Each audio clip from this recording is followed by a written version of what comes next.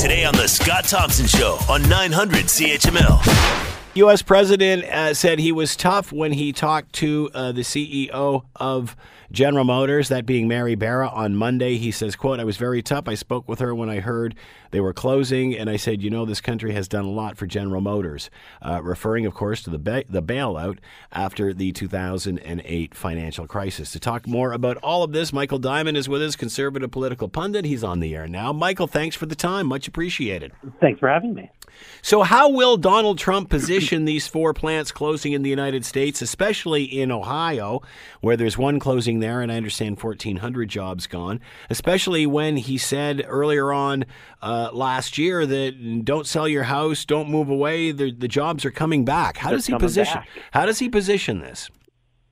You know, it's going to be a tough one for him. He won't be able to blame unfair trade practices this time, since GM or foreign competition, since GM is also obviously, as we know, unfortunately pulling out of their plant in Oshawa here in Ontario. So he won't have that, which is so good for him to rely on. And it hasn't gone, you know, that new Congress with more Democrats in it and the House of Representatives hasn't even been sworn in yet. So he can't blame them either. So it's, you know, going to have to be corporate greed. And you know what might be the best line of attack for Donald Trump? And he'd have to borrow it from Mitt Romney. But in 2008, after Mitt Romney, or early 2009, Mitt Romney had lost the Republican nomination for president of the United States, wasn't thinking about his political future, and he wrote a column for the New York Times with the point of it being really that the government should have allowed Detroit to go bankrupt. And maybe that's where Donald Trump has to go with this. The government invested a lot of money to saving GM and saving the other big auto manufacturers. And what Mitt Romney's point at the time is that they were just rewarding bad behavior. They were rewarding practices that weren't working, weren't profitable, and were unsustainable. And maybe that's where Romney goes and blames Obama and Bush for having pumped taxpayer money into a dying company. Will or can Donald Trump humiliate them into changing something? He said he talked tough to them. Will he turn on them, on General Motors, the way that he has on Harley Davidson? I mean, there's still an awful lot of people employed by GM in the U.S. Look, absolutely. He's going to attack. He's going to demonize. He's going to do everything he can to try and get even save one of the 4 plants in the United States that's being closed. Michigan, Donald Trump shockingly won Michigan's electoral votes, even more shocking than him winning Ohio or the presidency altogether. And anything he can do to try and save jobs in the auto sector will be good for him and his reelection prospects there. So expect him to do everything he can. This is a guy who will say anything, will make fun of anyone, will stop at nothing to make his point. So he's at least going to go down fighting. We saw what happened with Harley Davidson, and even their stock prices reflect that. I mean, will he start playing that game with General Motors? I mean, this is quite a large company, and not only that, I mean, he could be harming his own people if he tells everybody to stop buying GM.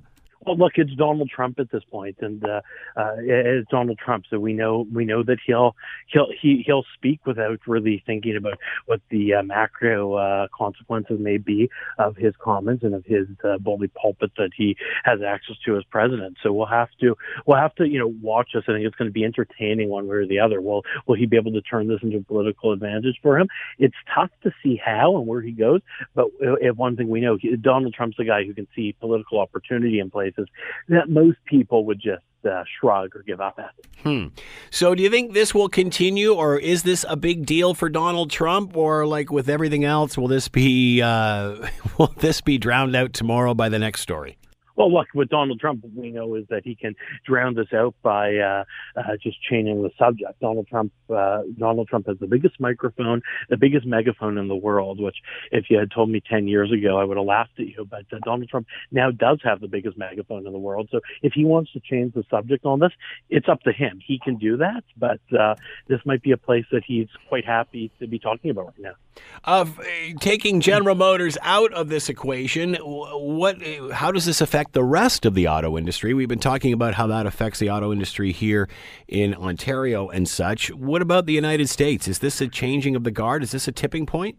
Well, I think that's just it, and we'll see it with GM. First, we're going to see changes with Ford and Chrysler. You know, Ford's already made drastic changes to their product line. That's going to be followed up with changes to the supply chain, changes to the production facilities, most likely. So this is a tip of the iceberg, and this is an industry that's on the vanguard of change.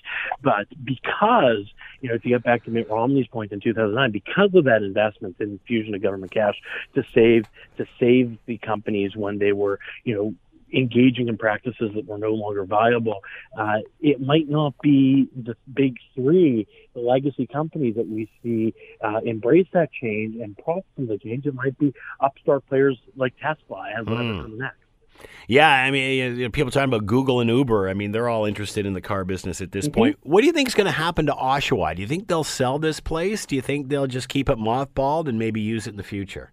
Look, I mean, it's a huge facility. They're not going to just walk away from it for nothing, but there's hopefully for Durham region as a whole a big redevelopment opportunity and for new jobs, modern jobs, and you know, preparing for the economy of tomorrow. Surprised at the political reaction to this, because obviously the story broke at the end of the weekend and we didn't know all the details, but certainly getting a lot of traction and almost, you know, like a bomb going off. This surprised a lot of people.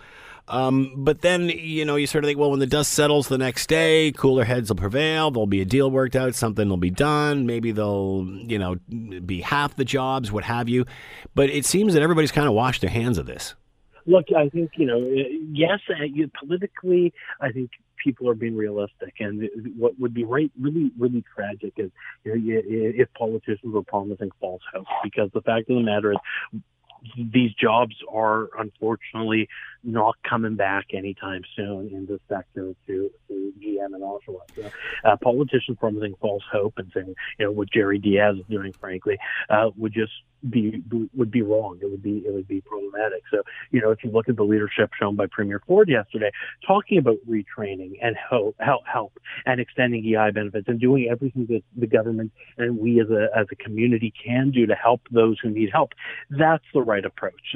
Also, I will just say, this isn't a time for politics. And we saw, you know, the leader of the opposition here, the leader of the third party here in Ontario put out a statement that was just, it's crass to engage in electoral politics when there's real suffering on the table.